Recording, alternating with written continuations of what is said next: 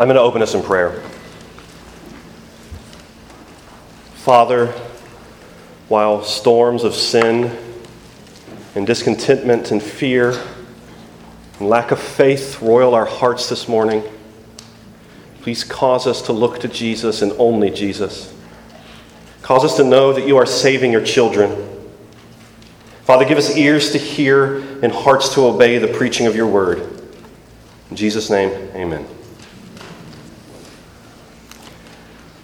Why do we give thanks to God?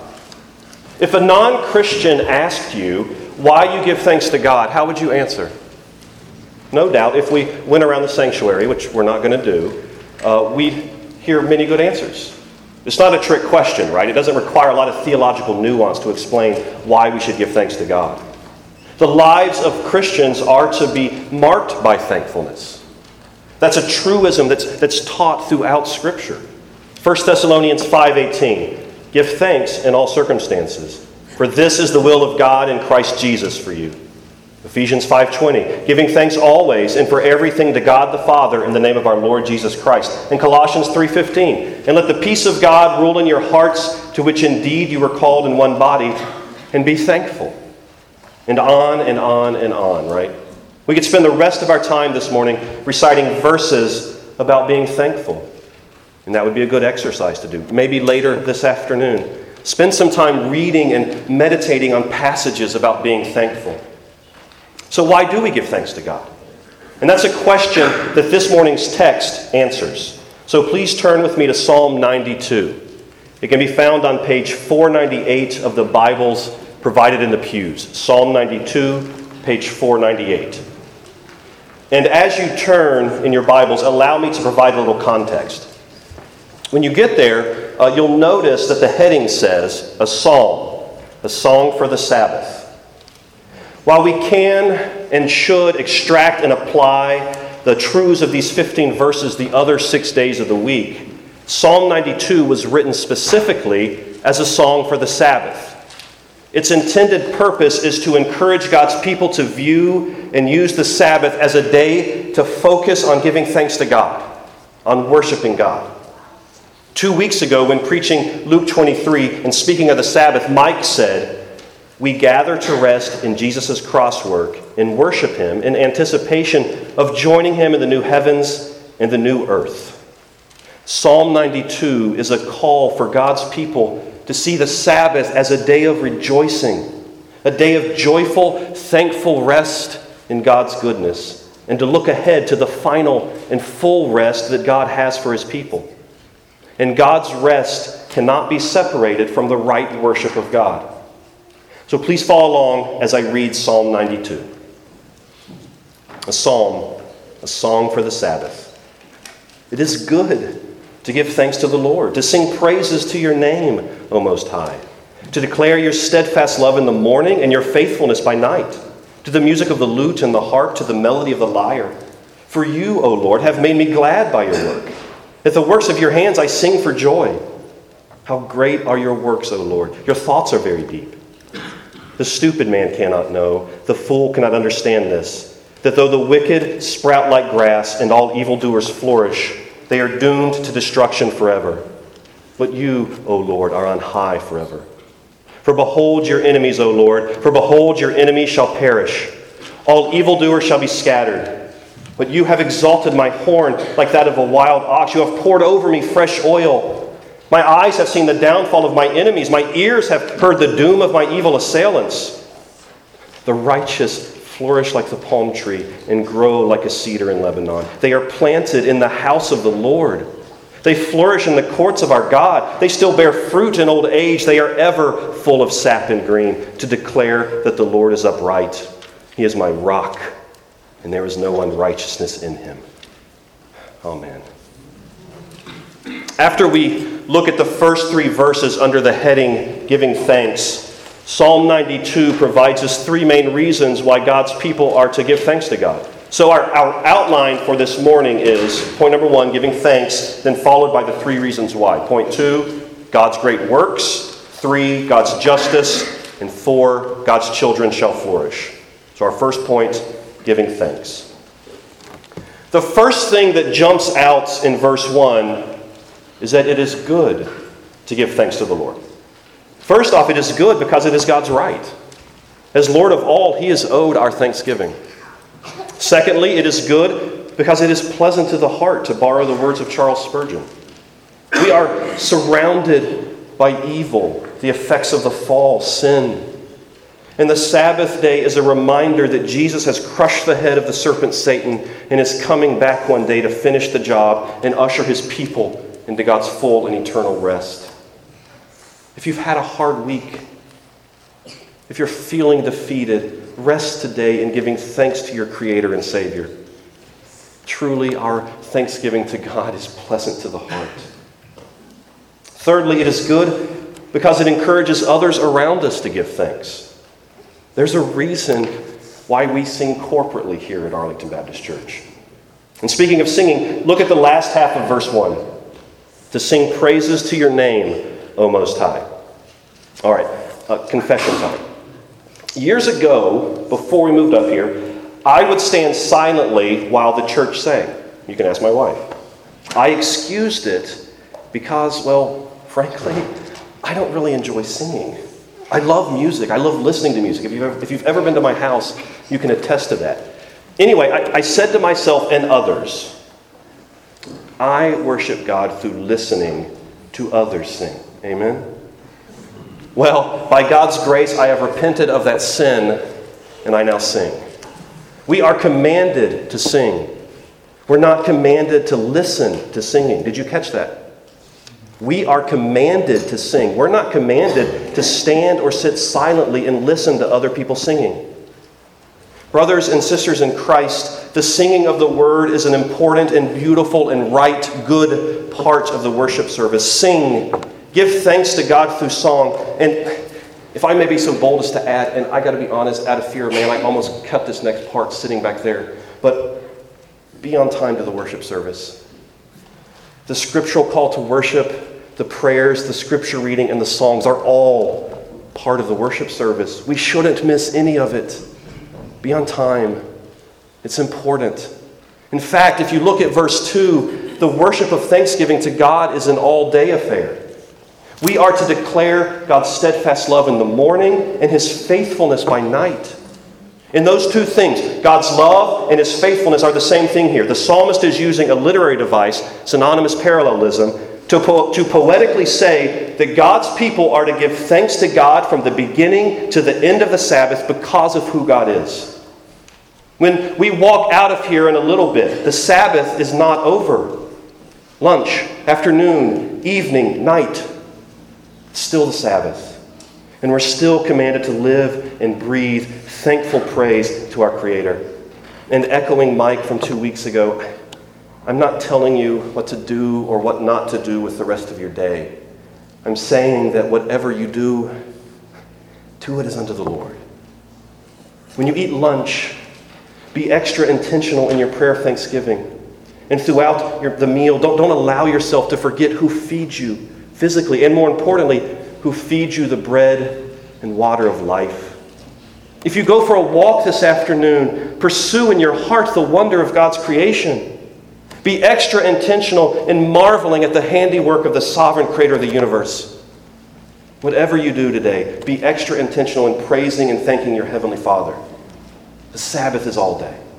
And the spirit of thanksgiving should move into the rest of your week. The praise of the Sabbath isn't finished at midnight.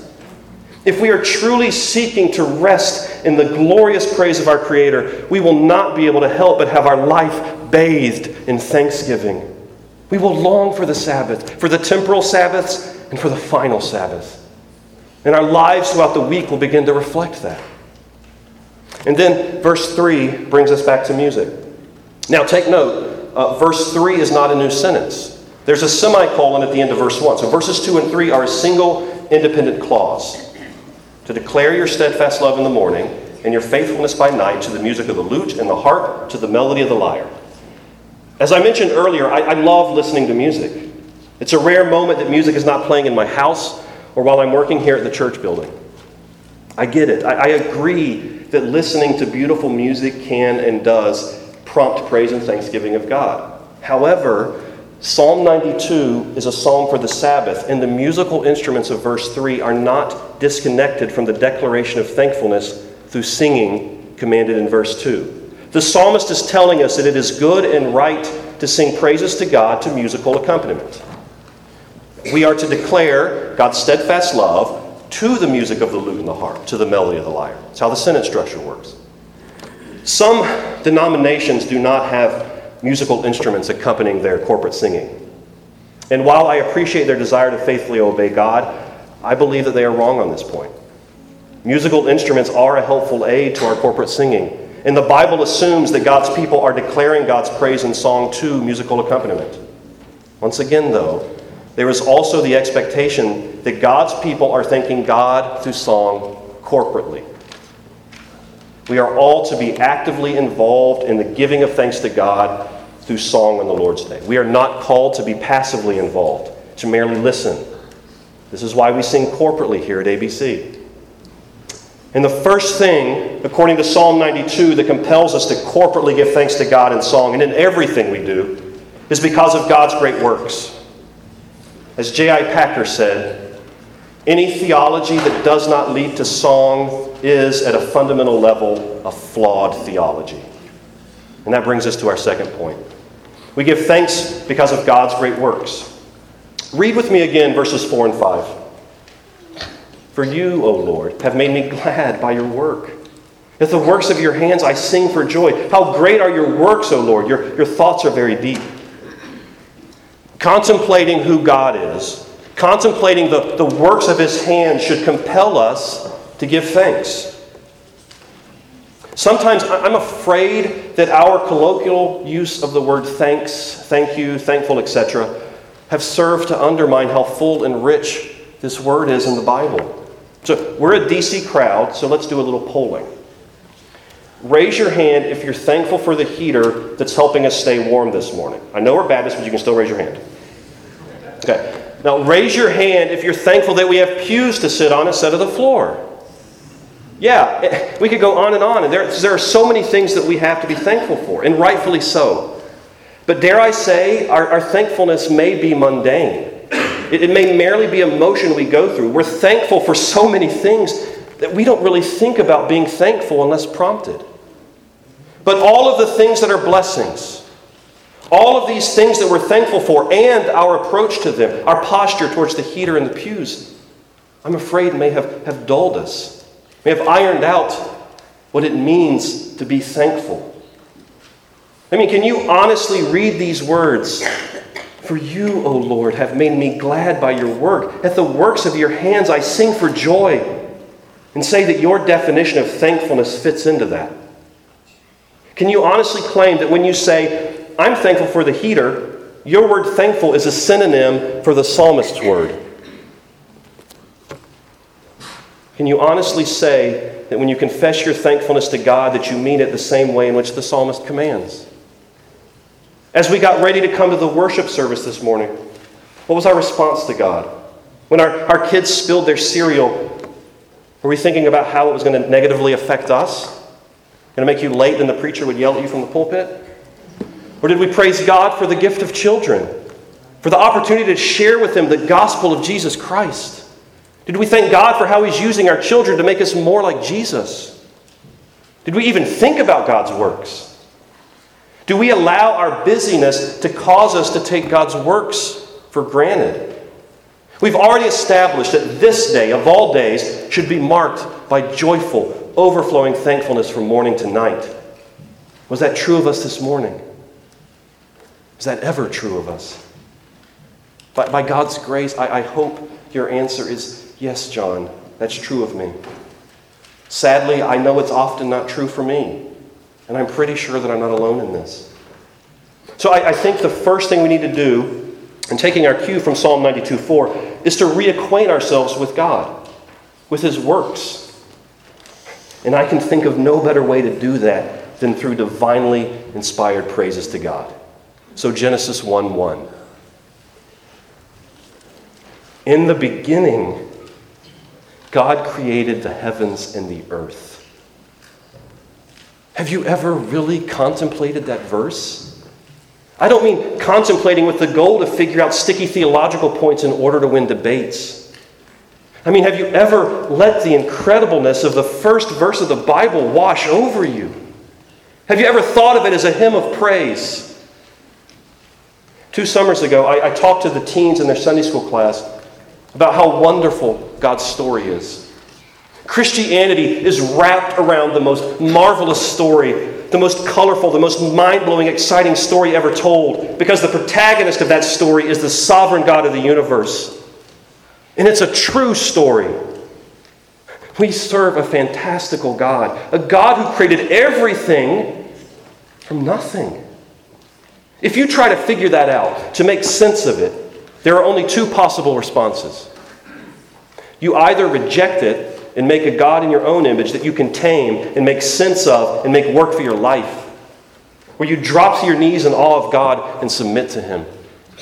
This is why Romans 1 says they know. Unbelievers have no excuse, for what can be known about God is plain to them, because God has shown it to them. For His invisible attributes, namely His eternal power and divine nature, have been clearly perceived ever since the creation of the world and the things that have been made. So they are without excuse. Romans 1, 19 through 21. The first verse of the Bible should leave us dumbfounded in awe. But does it? In Hamlet, the greatest play ever written, the first line is, "Who's there?" There's no gradual sliding into the story, no lag time for the audience to catch their breath after the lights dim and the curtain goes up. No exposition to help the audience know what's happening. No, the rising action is immediate and extreme. So there are reasons why Hamlet is considered the greatest play ever written, and this is part of it. The first line is what's called an immediate change of stasis, a dramatic change. Something important has happened. Who's there? Now, compare that great opening line of one of the greatest works of art ever produced by a human hand to the opening line of God's story. Hamlet pales in comparison to God's story. In God's story, there was literally nothing.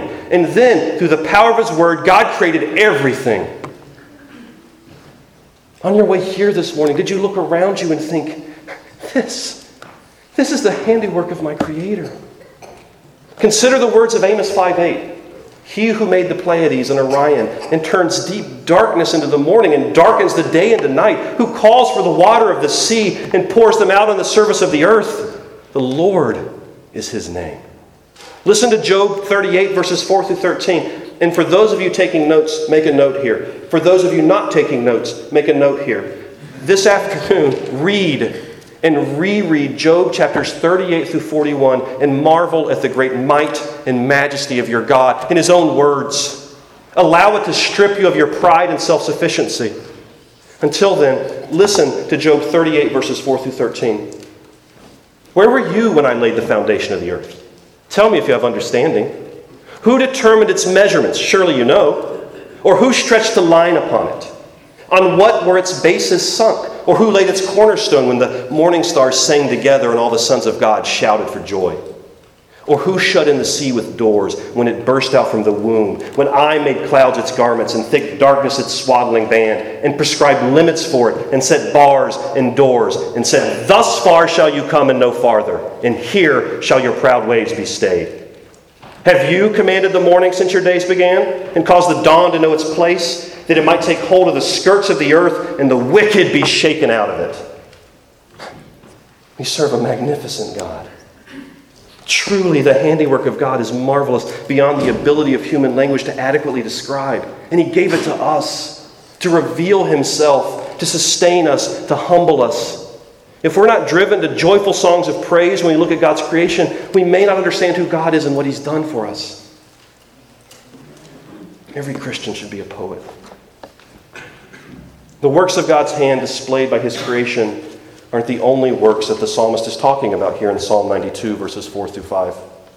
The psalmist is also calling God's people to recount God's works in their lives. The NIV translates verse 4, "For you make me glad by your deeds, Lord. I sing for joy at what your hands have done." When reading through the Psalms, you'll soon notice that there are several dedicated to recounting God's salvific deeds in the history of Israel. Psalm 78 is an excellent example. Psalm 78:4 says, "We will not hide them from their children." So what is the them? Keep reading. But tell to the coming generation the glorious deeds of the Lord and his might and the wonders that he has done. The next 68 verses do just that. They give praise for how God's faithfulness is exhibited in deeds like the Exodus from Egypt, even his punishment on the people's unfaithfulness, and the choosing and lifting up of King David.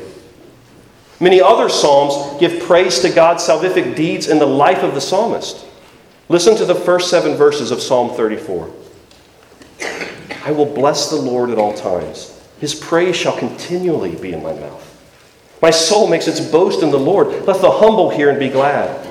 Oh, magnify the Lord with me, and let us exalt his name together. I sought the Lord, and he answered me, and delivered me from all my fears. Those who look to him are radiant, and their faces shall never be ashamed. This poor man cried, and the Lord heard him, and saved him out of all his troubles. The angel of the Lord encamps around those who fear him, and delivers them." How often do we remember, much less give thanks, for God's wondrous deeds in our own life? If we are repenting of our sins and placing our faith in Jesus, God has literally rescued us from the slavery of sin, just like the Exodus pointed to. And his salvation has saved us from the just punishment owed our sins, and we serve the King that the great King David pointed to. Christians, we have much to be thankful for in our new life in Christ. In many of the Psalms of David, in which he praises God for his salvation, the poems often begin with a tone of lament. David's agony is laid out, unhidden. Psalm 43:2. "For you are the God in whom I take refuge. Why have you rejected me?" But verse 5, Psalm 43's closing, rebounds and says, "Why are you cast down, O my soul? And why are you in turmoil within me? Hope in God, for I shall again praise him, my salvation and my God." Brothers and sisters in Christ, if you're struggling this morning, if you're weary, if you're at the end of yourself because of physical ailments, emotional angst, fear of the future, whatever, if you're weighed down by the oppression of a fallen world and sin, I urge you to take the time to remember what God has done in your life and in your heart. If you are his child, he has saved you from far more than you can even remember. He has lifted you out of the miry clay of sin and set your feet on his righteous path. He is making you into a new creature. And if you look back over your life, you'll see evidence of the work of the Holy Spirit. You are not alone. God is saving you. And that's why we're here this morning. We're here because the Son of God counted himself as nothing and bled and died so that we might have life. And today, the Lord's Day, is a tangible reminder that the Son of God didn't stay dead, but rose from the grave by the power of the Holy Spirit and is now sitting at the right hand of the Father. The dust of this earth is in heaven, fully renewed and recreated. The new creation has already begun, and brothers and sisters, we are a part of that. That should drive us to sing praises. We gather this morning to rejoice in God's past deeds and to confess that our hope is not in our present circumstances, but in the goodness of our God and his promise that he will one day bring us safely home to enjoy his full and eternal rest. That is what the second and final Adam has won for us by his unwavering and perfect obedience in life and in death. This is the antidote to our discouragements, our fears, our pain and suffering. Christian, God has done great deeds in your life that transcend your current circumstances, and he's not finished. Trust in him. And one of the ways in which we're commanded to do that is found in Psalm 92, to sing for joy at the great works of God. That beautiful truth is not everyone's to claim, though. And that brings us to our third point. We give thanks because God's enemies will be destroyed. Does that statement make you uncomfortable? We are thankful because the enemies of God are going to be destroyed. It's not an easy statement for many of us. It's not an easy statement for me. However, I must caution Our comfort level isn't what determines truth and goodness. We need to ask ourselves, are we fully submitting ourselves to God and His Word, or are we allowing the noise of our fallen culture or our fallen feelings to determine our response to God? And our answer to that is of eternal importance because it reveals whether we are worshiping the one true God or whether we have molded a God into an image that fits our self-serving parameters. So as I read and expound verses 6 through 11, pray for the grace and faith to submit to the sovereign God of the universe, even when it's hard, especially when it's hard. So please follow along as I read Psalm 92, 6 through 11. The stupid man cannot know. The fool cannot understand this.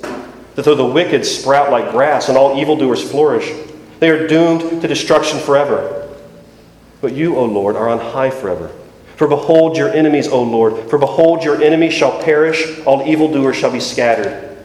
But you have exalted my horn like that of the wild ox. You have poured over me fresh oil. My eyes have seen the downfall of my enemies. My ears have heard the doom of my evil assailants. Most of us are probably struck by the use of two pejoratives that none of the parents or teachers in the room allow children to use. Stupid and fool. Those are strong words. Lord willing, next Sunday, Mike is going to preach Psalm 14 that begins with the famous line, "The fool says in his heart, there is no God." So what are we to make of this, these strong words?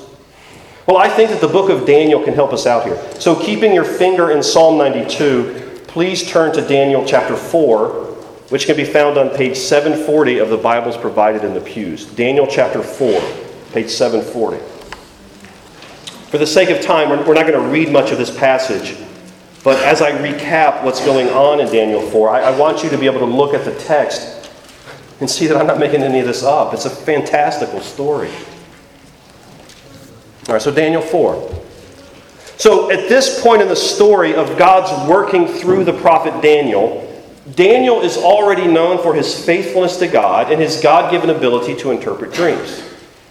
Well, King Nebuchadnezzar has had a second troubling dream. The king uses the words, "alarmed me," in verse 5. None of the astrologers and wise men can tell Nebuchadnezzar what's up.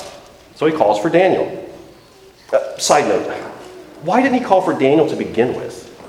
I mean, if I have Michael Jordan on my team, I'm not giving LeBron James the ball, right? This speaks to Nebuchadnezzar's rebellion and refusal to submit to the God of Daniel, which ties into the words stupid and fool of Psalm 92. Nebuchadnezzar has yet to realize who God is. So in Daniel's interpretation of the dream given by God, he informs Nebuchadnezzar that because the king refuses to acknowledge God and give God glory, the king is going to be relegated to a dumb, mute beast. And it happened. Look down at Daniel 4:33. Immediately, the word immediately is in the Bible a lot. Immediately, the word was fulfilled against Nebuchadnezzar. He was driven from among men and ate grass like an ox, and his body was wet with the dew of heaven till his hair grew as long as eagle's feathers, and his nails were like bird's claws. Now, still keeping your finger in Psalm 92, turn to Psalm 49, verses 10 through 12, which can be found on page 473 of the Bibles provided. Psalm 49, verses 10 through 12.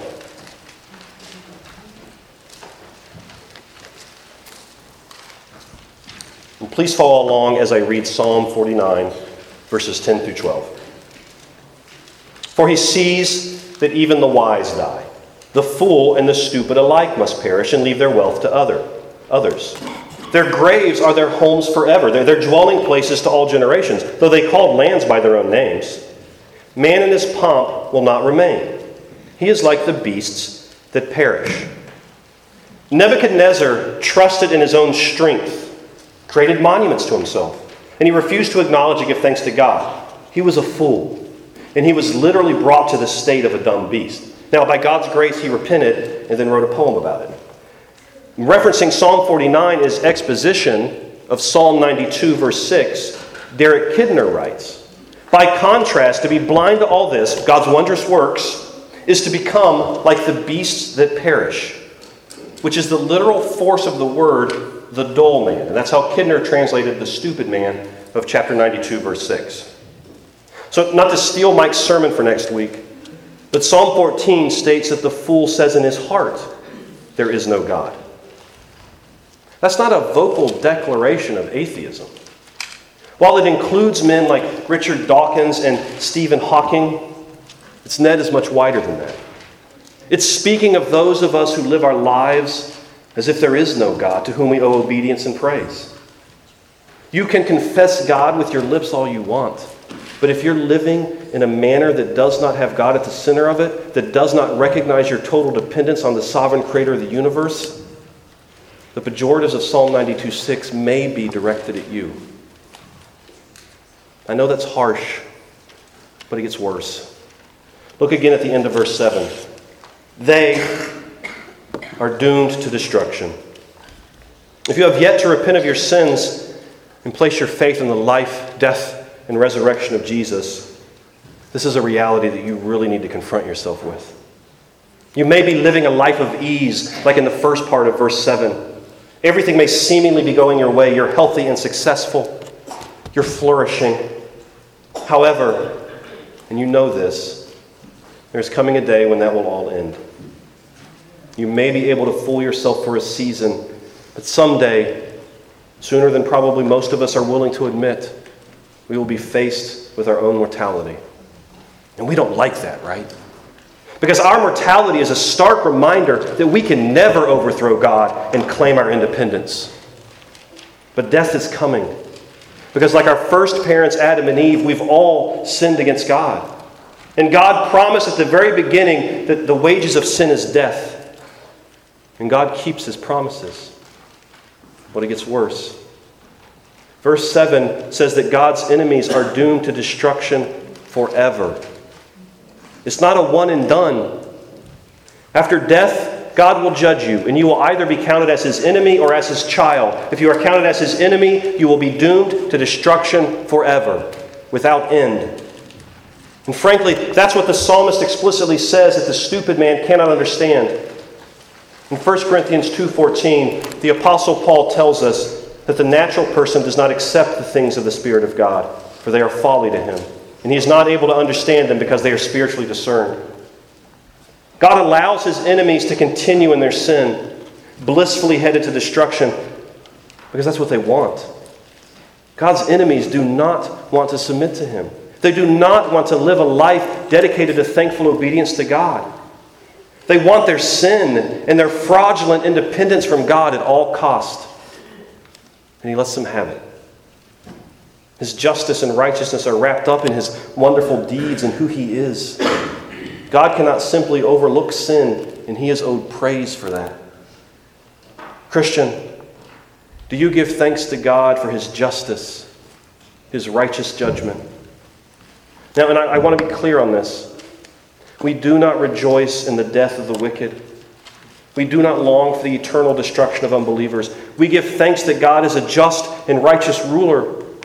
And we long for unbelievers, the non-Christians around us, to repent and submit through faith in Jesus to God. Our thankfulness for God's justice and righteous judgment should compel us to tell people that God has mercifully provided a way to be reconciled to him and to enjoy his blessings, to become his child. And we know that God's blessings are eternal because through a contrast, the psalmist sings this praise of God in verse 8. But you, O Lord, are on high forever. While his enemies will exist in an eternal state of destruction, God will continue to rule and reign without end. And that contrast extends to God's people too. Earlier in the service, our brother Chris read Jeremiah 17, verses 5 through 18. Verses 5 and 7 provide the same contrast that we find in Psalm 92. Verse 5 of Jeremiah 17. Cursed is the man who trusts in man and makes flesh his strength, whose heart turns away from the Lord. And then verse 7. Blessed is the man who trusts in the Lord, whose trust is the Lord. You're either cursed or you're blessed. There's no middle ground. Psalm 92 puts it this way in verses 10 and 11. But you have exalted my horn like that of the wild ox. You have poured over me fresh oil. You have blessed me. However, my eyes have seen the downfall of my evil assailants. And that brings us to our fourth and final point. We give thanks because God's children will flourish. Read with me again the final 4 verses of Psalm 92, starting in verse 12.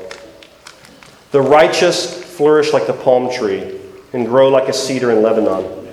They are planted in the house of the Lord. They flourish in the courts of our God. They still bear fruit in old age. They are ever full of sap and green to declare that the Lord is upright. He is my rock, and there is no unrighteousness in him. That raises the question, who are the righteous?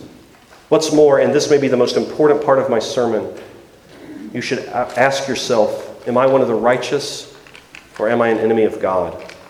To answer that, and going back to our second point, you must first be confronted with who God is.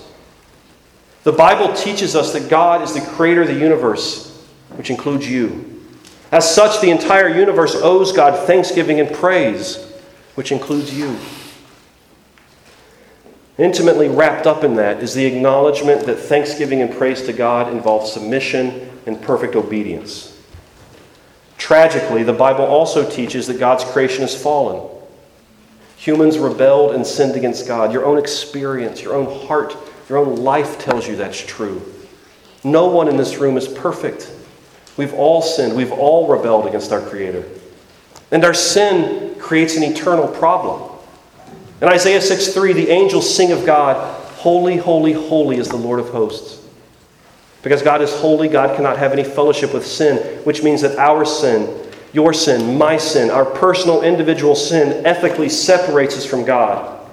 As we looked at in our third point, those who are separated from God are counted as his enemies and are under his wrath and judgment, which will result in eternal death and punishment without end. Thankfully, though, God in his love provided a way for his children to be reconciled back to him, to be counted as righteous.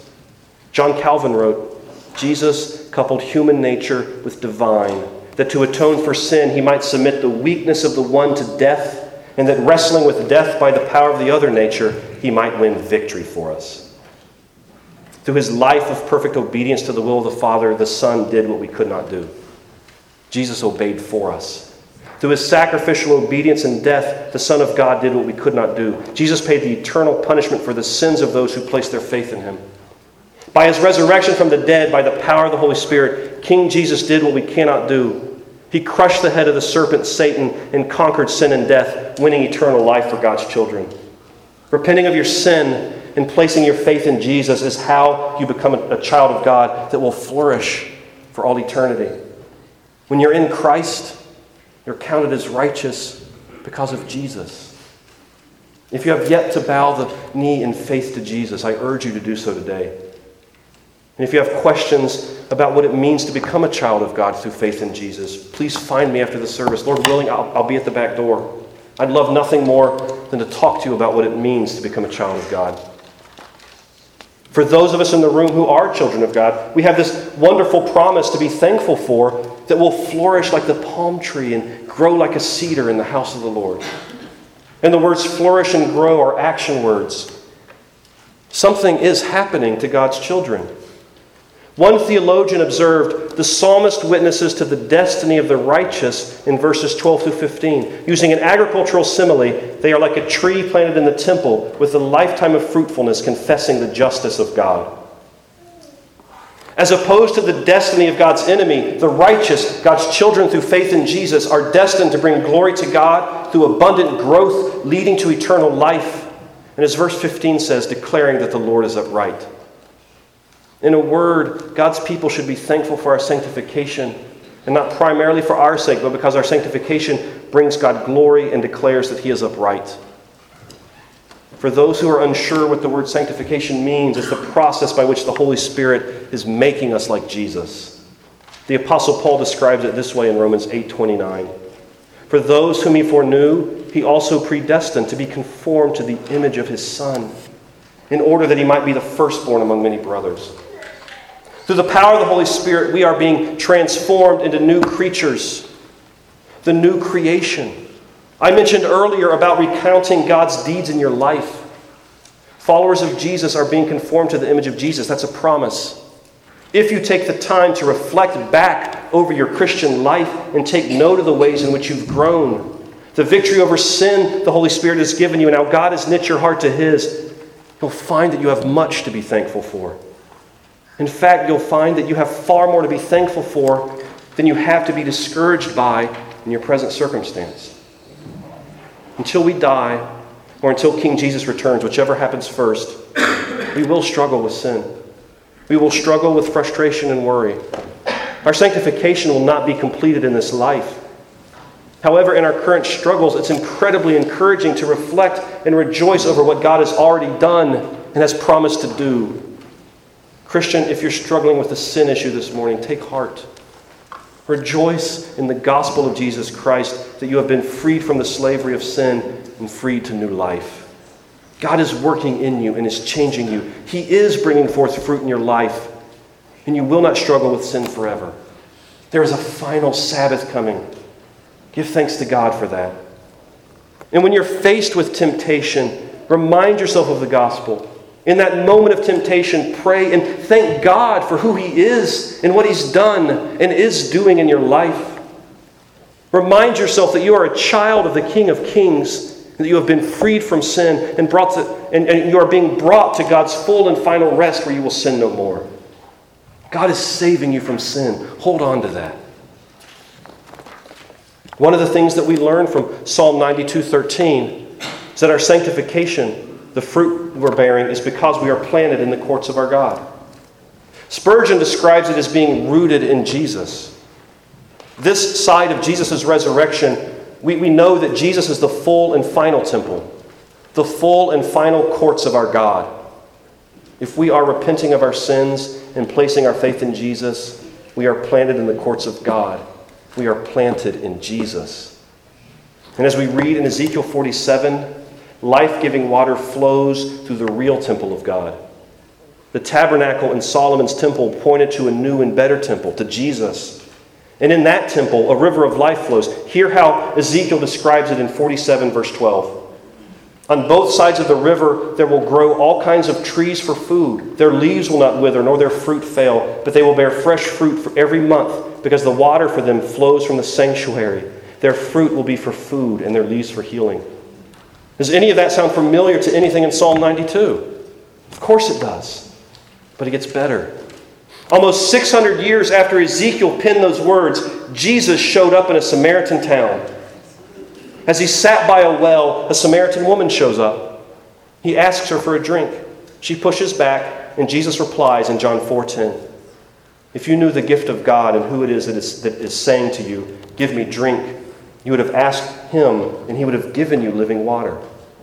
A few verses later, Jesus expounds on this living water. Verse 13, Jesus said to her, "Everyone who drinks of this water will never be thirsty again. The water that I will give him will become in him a spring of water, welling up to eternal life." Psalm 92, Ezekiel 47, John 4. The Bible is one story with its climax in Jesus. You knew I'd eventually say that, right? Brothers and sisters in Christ, and you may have already figured this out, there really aren't three separate reasons to thank and praise God. There's only one reason, and that reason is God Himself, who He is. His handiwork and deeds, His justice cannot be divided. You either submit to all of Him, or you submit to none of Him.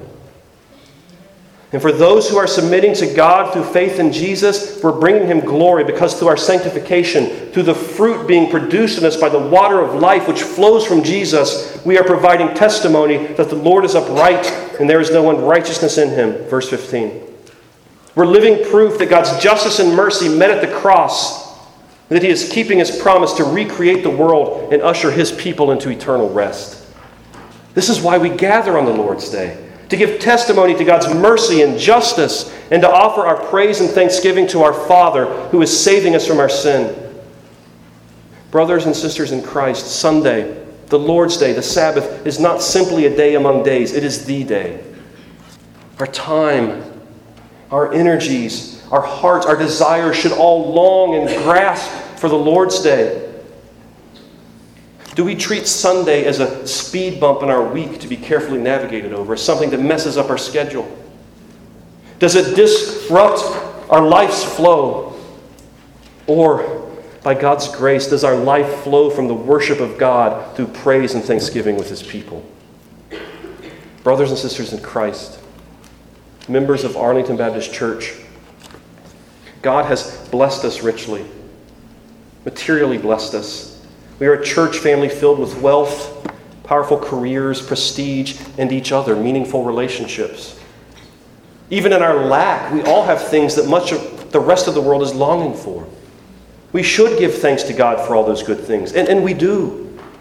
But I'm afraid that our thankfulness may at times become mundane and lean towards self, even to the point of possibly allowing the good gifts from God to distract us or to take them for granted even.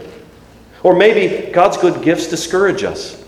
It's possible that we've become emotionally and spiritually overrun by our schedules, our career goals, our families, even keeping up with church programs. We can become so distracted that the creator of the universe becomes just one piece of our identity. At times, we forget that our God is on high. We often fail to declare His steadfast love in the morning and His faithfulness by night. Sinfully and shamefully, I know in my own heart that I'm often guilty. But brothers and sisters, we serve a good God who is our Father, who longs for us, who longs for our praise and thanksgiving. And truly, it is good, pleasant to the heart to give thanks to Him. So let's commit by the power of the Holy Spirit to prayerfully center our life on Jesus, to desire to praise and thank Him above all else. Stuck in traffic? Marvel at who God is and praise Him. Stuck with screaming kids?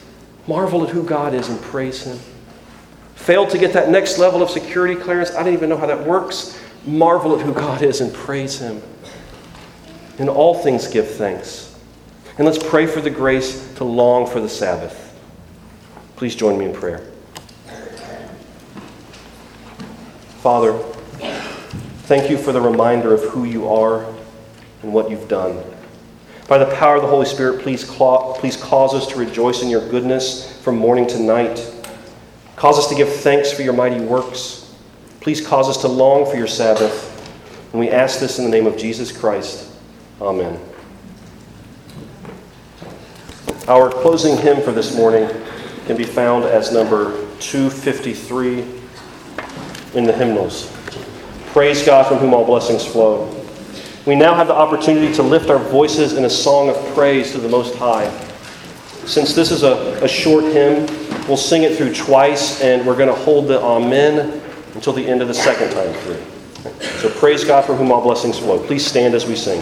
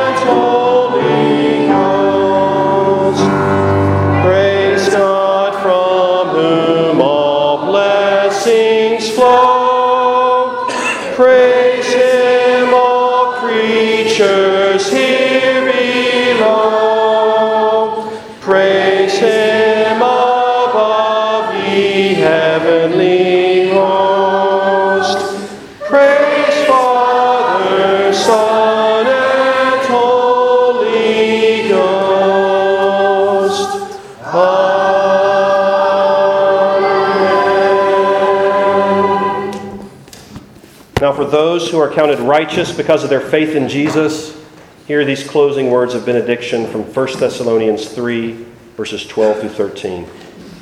And may the Lord make you increase and abound in love for one another and for all, as we do for you, so that He may establish your hearts blameless in holiness before our God and Father at the coming of our Lord Jesus with all His saints. Please be seated.